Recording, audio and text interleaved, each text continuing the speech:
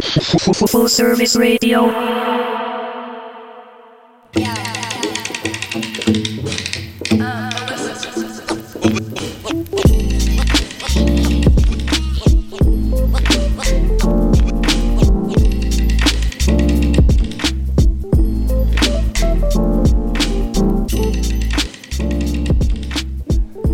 Welcome to Window Seat, broadcasted live from the Line Hotel in Adams Morgan, Washington, D.C. I'm one of your hosts, Omari. I'm here with Chris, and we got Faiza working with us in the booth. What's up, Faiza? They Hello, can't see you. Wave, Faiza. You gotta say hi.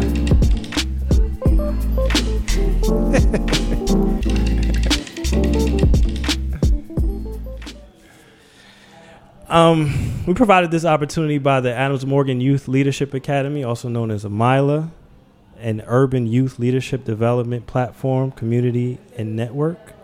And today we have a very, very, very special guest. But first, let's talk about some of the guests that we've had in the past. Ms. Betty Altworth from Students, the executive director of Students for Sensible Drug Policy, who gave us all information about how they locking up young brown and black people off these. She was a very sharp guest. She was, but she did tell us how these drug policies are intended to enslave people, basically.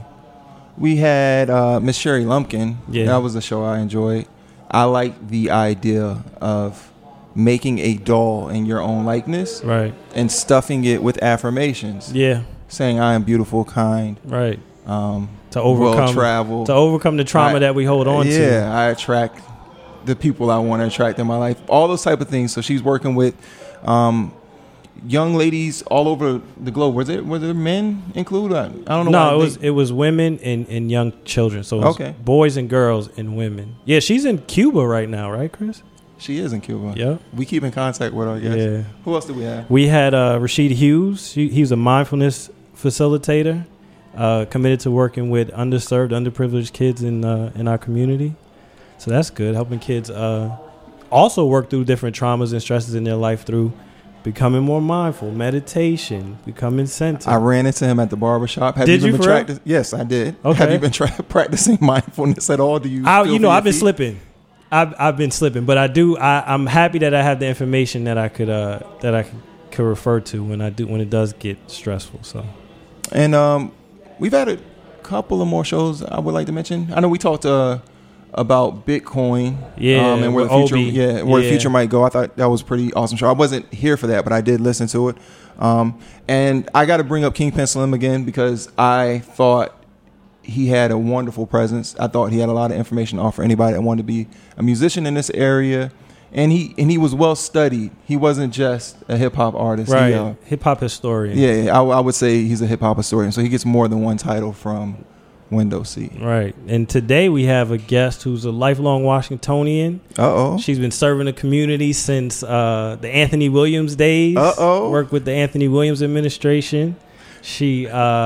I know she's worked in Southeast for at least a decade. That's where I want to move. Working with community, uplifting the community in Southeast, often ignored community in Southeast. She's a small business owner, and she's running for a council seat in the upcoming elections. She's been endorsed by the Victory Fund, our mayor, and the Washington Post, Miss Dionne Reader.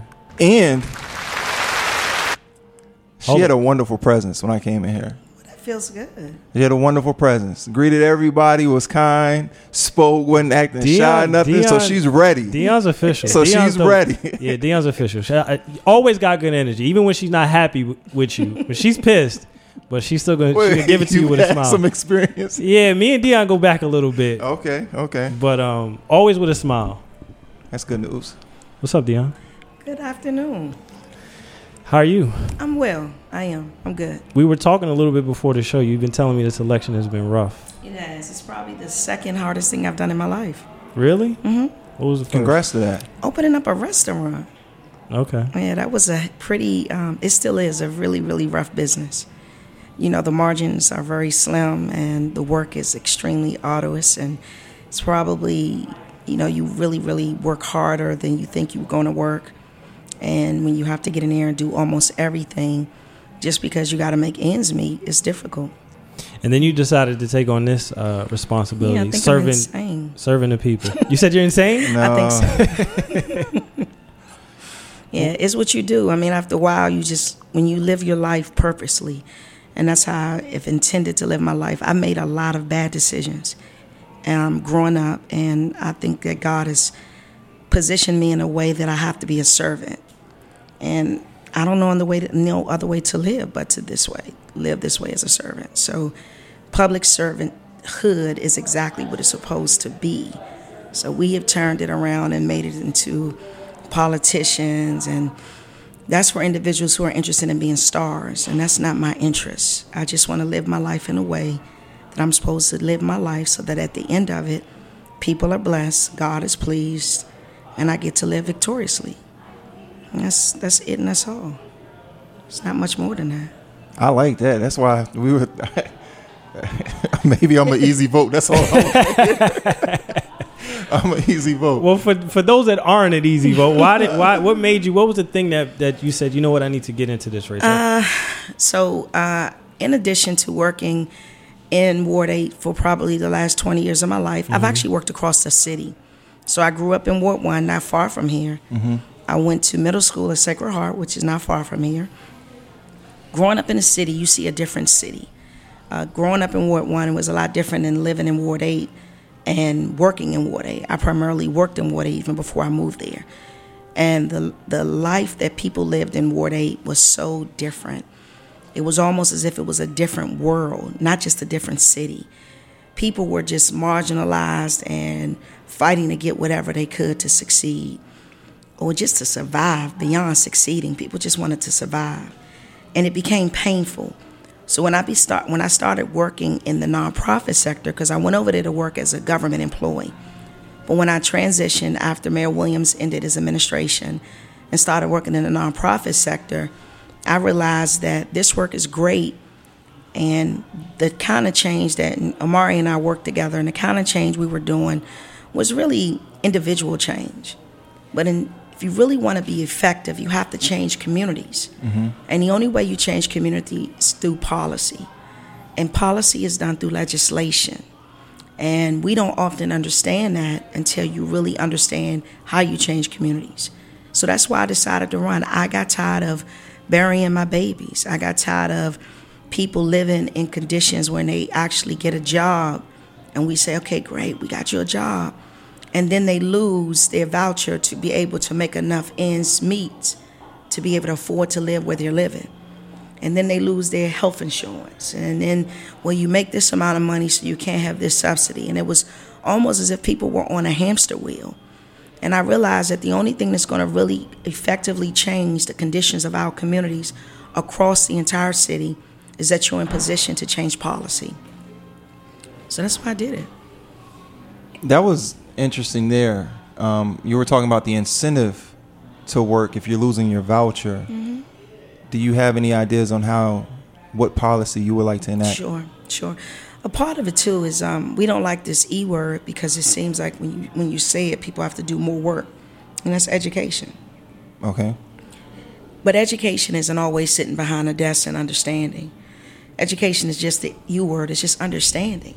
And it's the one-on-one education sometimes that exists between a coach and a player. Okay. You know, I like sports, so I'm a football person.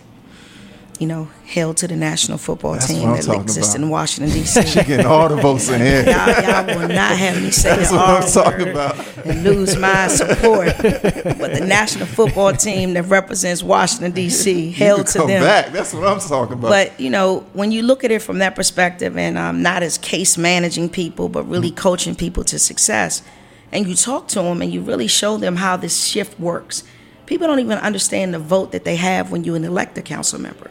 We focus our attention on the mayor. We don't focus our attention on the council.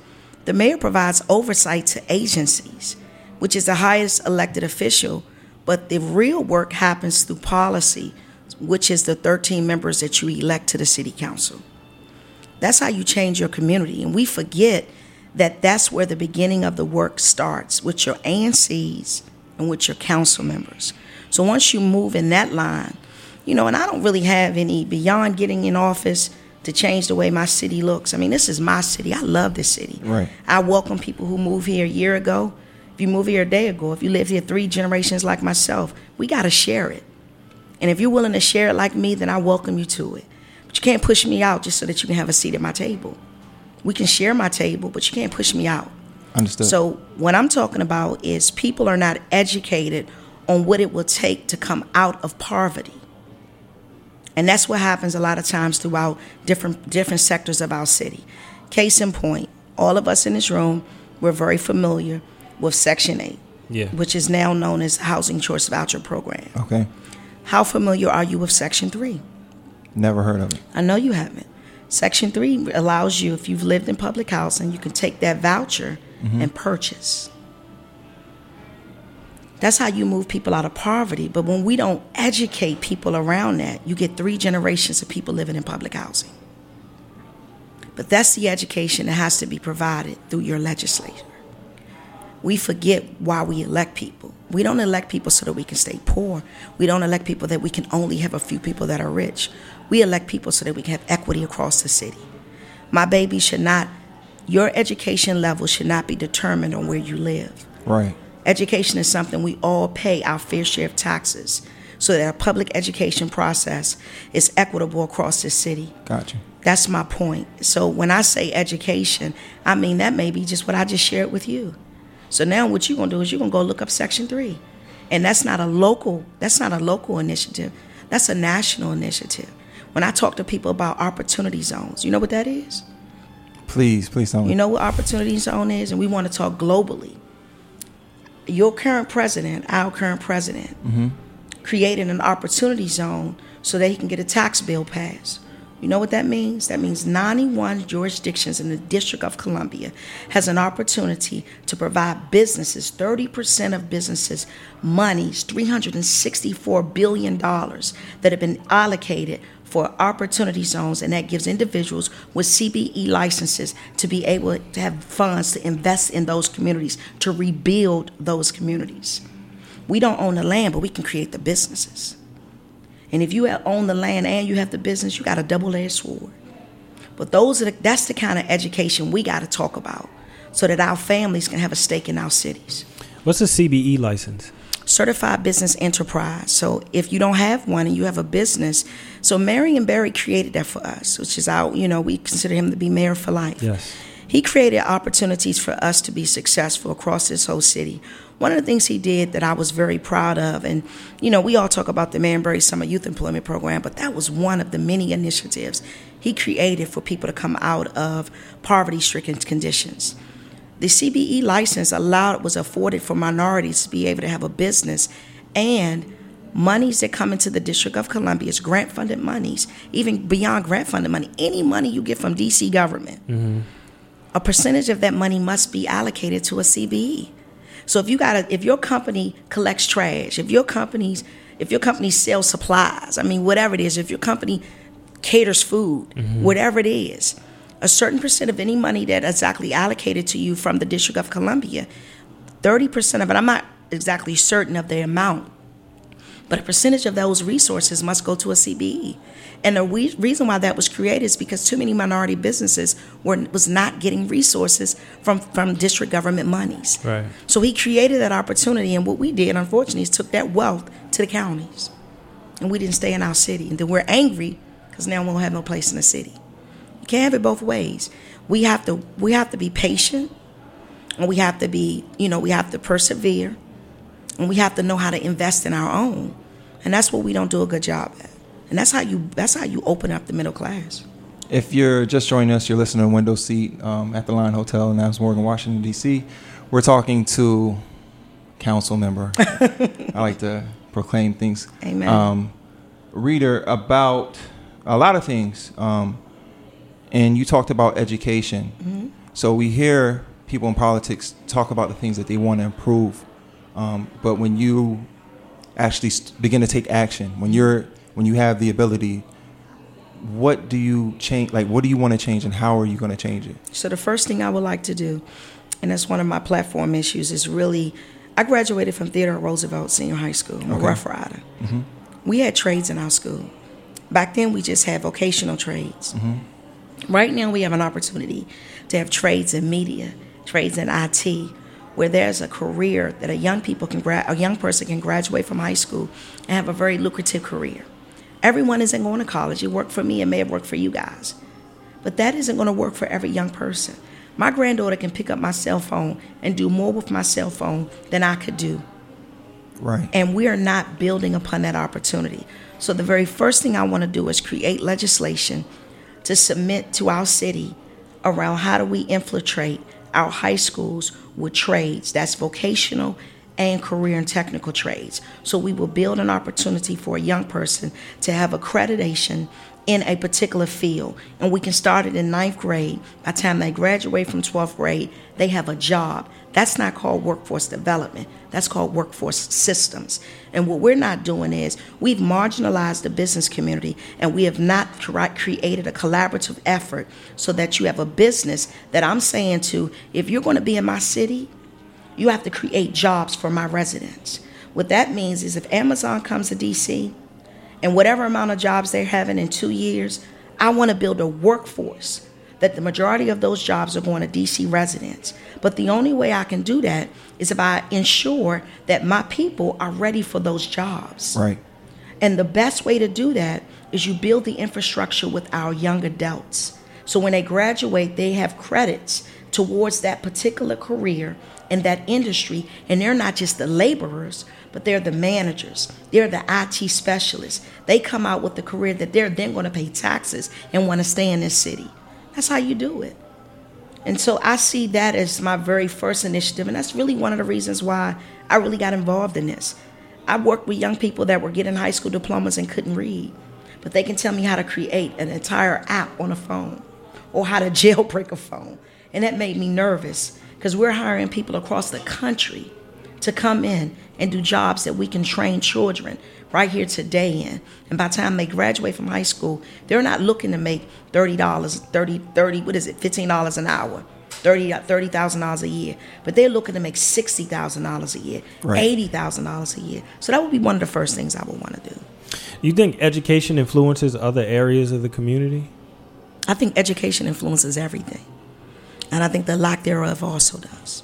And that's what our problem is as, not just, when I say I come from a working class family. Mm-hmm. And one of the things my mom and dad always instilled in us, I didn't learn how to sew. My mom was a professional seamstress. I didn't learn how to sew because she felt like the industry was too hard. I mean, I can sew, put a button on and all that kind of stuff. But my mom was a professional. My basement had overlock machines. But she didn't teach me that because she felt that education and getting a college degree was more important. She didn't think about the loans out there, right? She just wanted me to have a chance to be a part of the middle class where she felt like a professional could be. And she didn't see herself that way. Same for my dad. So education matters wherever you are. Right. Whether it's education around, becoming a media executive. Everyone doesn't need to have a education from a university. But education matters wherever you are. So there's no field that you can't be educated in. So why independent? I find myself in a lot of different categories, right? Okay. I'm African American. I'm married to a woman. Mm-hmm. My life is much different than a lot of people. And none of the current parties really satisfied me or suit me. I think differently than a lot of people. I'm an independent thinker. So the independent party in and of itself is a better feel for me because I don't have to align myself. When I don't agree with you as a Democrat, I don't have to align myself with you just because I'm a part of your party. There's some things I agree with Republicans and Democrats. Like what? I know, quickly. When you say Republicans, everyone want to know what you agree with. I'm very conservative in terms of how I think. I don't believe in entitlements. I believe labor brings dignity. So I'm not a proponent of a person that feels as if I should not work and I should collect a check in order to survive. So some people say that's conservative, and that's more along the lines of a Republican. But I also don't believe that it's okay for you to marginalize me and not give me opportunities and think that that's fair. Because I believe in equity. And then that's more along the lines of a Democrat. So that's why I'm an independent. Sounds good to me. Does it work for you, Chris? Yes. Okay. Absolutely. She caught your face, Chris. No. I was thinking there's so much on both sides, Republican and Democrats, that I'm like you. I agree with on both sides. I don't know, don't find myself in places where I discuss them. Yeah. But let's get back to you. So there's a lot of people, I think, in this community who will be voting November. Everybody get out and vote, right? November 6th. I don't care who you vote for. I mean, I want you to vote for me, but we've lost the value of voting. I mean, we've been able to vote, not long. Right. It's not, in terms of we being African Americans, we have not been able to vote for a long time. And, oh my God, definitely women. Mm-hmm. So when we miss the opportunity to vote, we're actually saying to our ancestors that the work that you did for many years, how you died, didn't matter to me. And that's a problem for me. I don't agree with that one. That's where we're different. Mm-hmm. That's the first place. I think they fought for the right to vote, if that makes sense. I'm going to stop. Because I do have a question. I have a ton of questions. Okay, you're talking about. All right. As a member of the... But that's what I meant, the right to vote. Yes, okay. Okay, so we agree with each other on that. Yes. Go ahead, Kristen. I got one right. As a member of the LGBT community, there's a lot of things going on that I don't necessarily... it's not on my radar. Okay. What are some things that you notice and some things you would like to enact? So you're going to be surprised when I say this. It's a lot of things that's not on my radar. And that's why I differ from so many people. I don't live my life according to the causes of everyone. I just live my life. I just love my wife. Right. And I've been attracted to women since I can remember. So I don't necessarily... I've learned more in terms of how we are discriminated against. Mm-hmm. I felt the pain of that in certain situations. I mean, most recently I was going to an event and a woman pulled me aside and she said, I really like you a lot. I think you're a great person, but you gotta stop talking about so much that you are, you're gay. And she whispered it just like that. And I said to myself, She said, yeah, because you're going to lose the vote of a lot of people. And I said, I can't wait to get that microphone because I'm going to introduce my wife as soon as I grab it. Because if you can't love me for who I am or vote for me or support me as a woman, a lesbian woman, my wife and I have been together for 19 years. We grew up together. Right. Not grew together. We grew up together. And she's been one of the most stabilizing factors as my friend, my best friend, than anyone I can point to on the face of this earth. The fact that we are intimately in love and attracted to each other don't change the fact that we are who we are. So you can never allow me to marginalize who I am for you to feel better about who you are. Right. So that I won't do. But as far as my cause and my plight is for all people. I don't care the color of your skin. I don't care your preference, your gender, your sexuality. I didn't choose to be African American and I didn't choose to be gay. Right. Right. I chose to be a Christian. Now, you want to talk to me about that? That's different. Okay. Right. That's a choice I made. Mm-hmm. But I didn't choose any of those other things. So I can't have a conversation with anyone around saying I'm not something when I don't know how to be nothing else. Everybody else, I got to be Dionne. Everybody else is already taken. So for me, I have a 26-year-old daughter. My wife and I have probably been together longer than most heterosexual couples. I have a 5-year-old granddaughter who loves me and I love her immensely. And I'm raising her in the reverence of who she should be in fear of, and that's God. Right. Her granddaddy is actively involved in her life. When I see him, he knows that I'm his baby mother like his other baby mother. And I respect him for being the man that he is to my daughter and my granddaughter. So I had a great father who's a daddy until the day he died. So I don't have those hang-ups with the men. The person who's with me each and every day and protects me is my nephew. So men are important to me. I'm just not attracted to them. So that shouldn't separate me from having any other issues than any other person having walking on the face of this earth. So I don't allow people to kind of put me into those little pockets because that's just not who I am. I'm free. And I'm going to live my life that way. I wish we could end there, but we got a little bit more time. I got you. That was well said. Very well said. Thank you. I appreciate that. Yeah, when I heard it, I immediately want to congratulate you because I don't feel like I get that from many public servants. I don't feel like I get... I feel like they're too conscious of the currency that they hold with what they say, so they don't necessarily give me the truth. And I felt very honest. Right. It felt genuine. Yes. Yeah. So, what do you say to the voters who don't feel like education is a problem for them, or their concerns are their local community, right? Because you're running at large, right? So you're not running to represent just one ward. You're running to represent the entire city.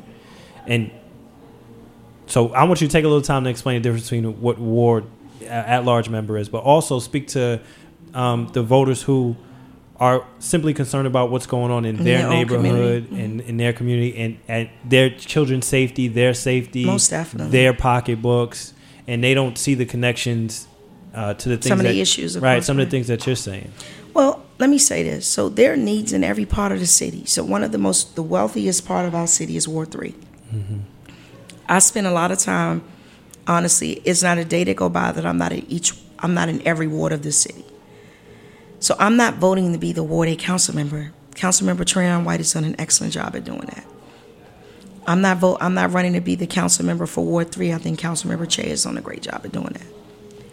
But there's still a level of support that every council member needs, and that's the role of the at-large council member, to provide the secondary voice for that council member to support them and get them the necessary resources they need, the necessary vote, the necessary support, whatever that is, to cross the finish line for that individual resident. I was in Ward 3 in Chevy Chase, and I was walking, and a resident said to me, "Can you help me get this tree trimmed?"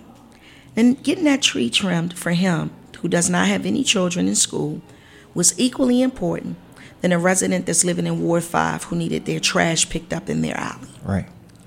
And what you have to be able to do as an at-large council member is serve both needs.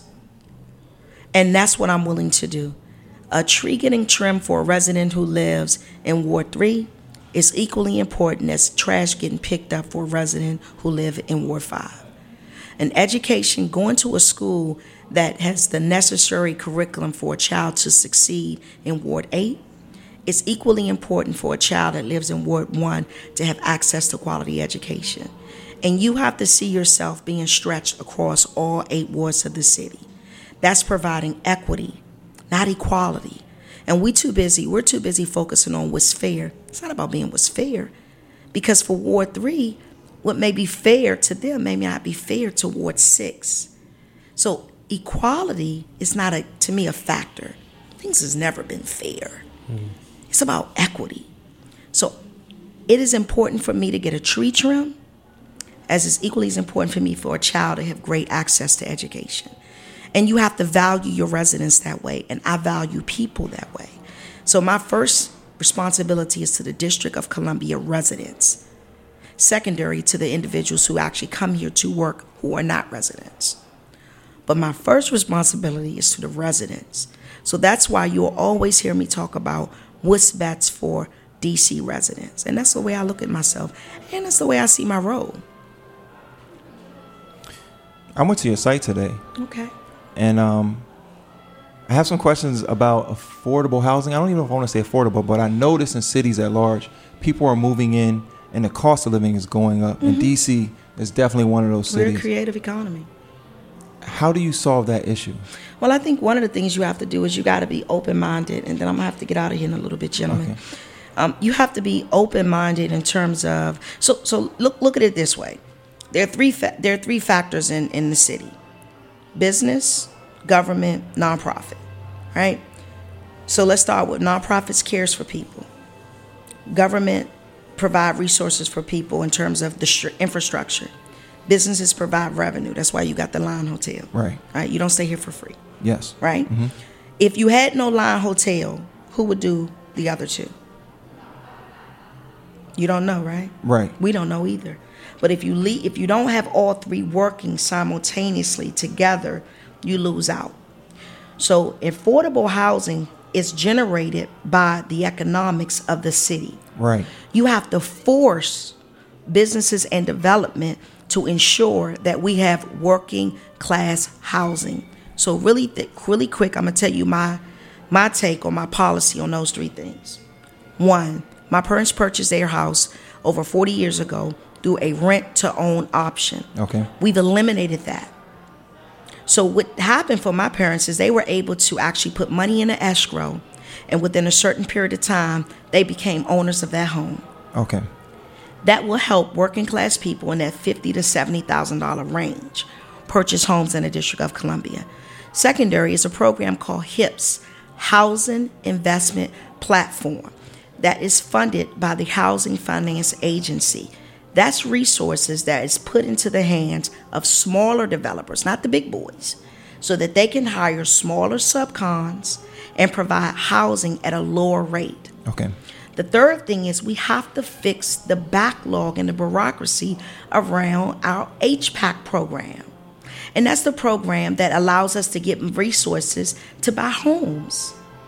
And what happens is if someone like myself, right, I put my money down and I say, okay, I'm waiting for the resources I got and get up to $80,000 to purchase this house.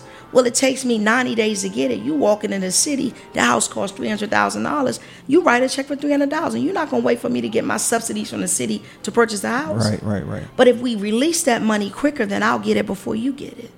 And then I can afford to live in this city. Those are policy issues.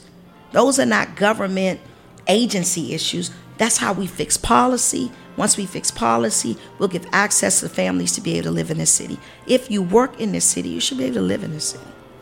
And currently, I know, at least among the current council, they did want to take funding away from those housing programs. They do. Especially from, I know directly from organizations like Housing Counseling Services who lead the city in those services. Their funding is being cut dramatically. So that's important. And I think one of the things you gotta be mindful of too, and my mom used to tell me this: the squeaky wheel gets the oil. We spend most of our time talking to each other about the problems in the city, and we don't spend enough of the time talking to the people who we elect or who we don't elect, and that's the problem. And your voice can't be heard if you don't vote. And I don't care. Again, I mean, I want you to vote for me, not because I've been endorsed by the mayor or I've been endorsed by the Washington Post. All of that's great, but if you watch my candidacy for the last year, and Amari would tell you, I ran my race with no support. I ran my race out of pocket. I got a little Mini Cooper. It was me and one other person running around doing everything to keep my race afloat, because I didn't believe in endorsement. I believed in the people who I was using to motivate me to say this is wrong.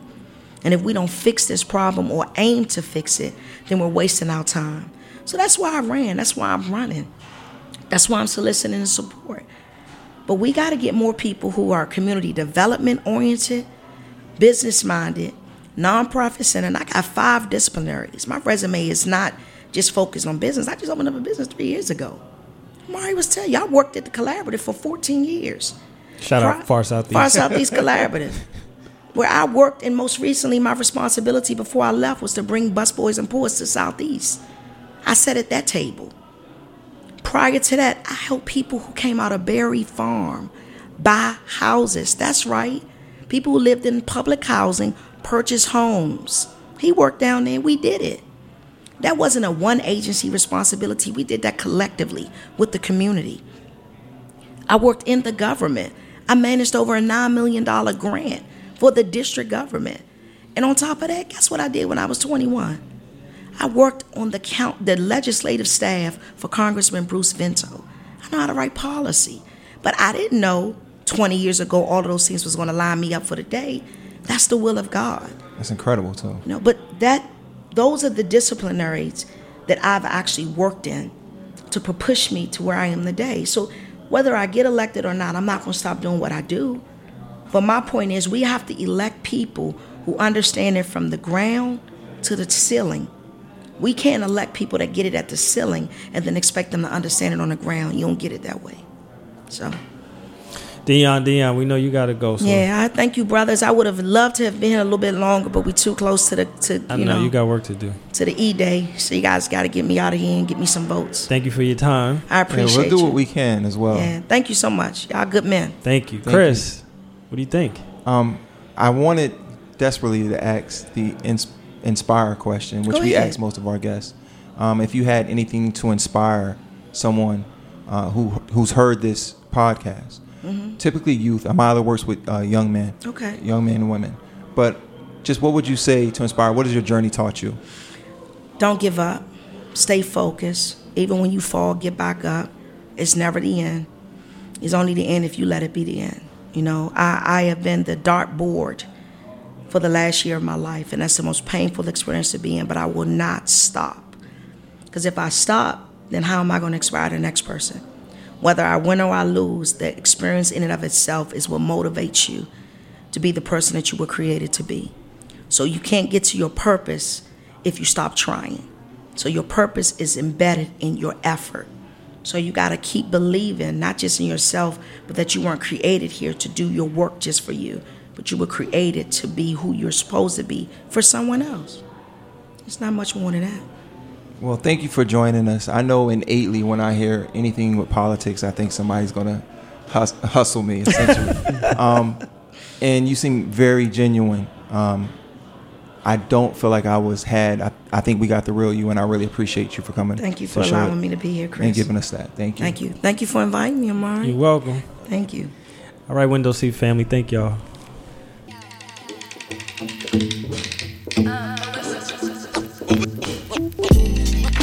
Thanks for listening to this program on Full Service Radio, broadcasting and recording from the Line Hotel in Adams Morgan, Washington, D.C. Full Service Radio programming can be accessed live and archived on fullserviceradio.org. Our talk programming is available on most podcast apps like iTunes and Stitcher, and our DJ sets are available on mixcloud.com/fullserviceradio. Full Service Radio features over 30 weekly shows and over 50 local hosts covering every topic imaginable.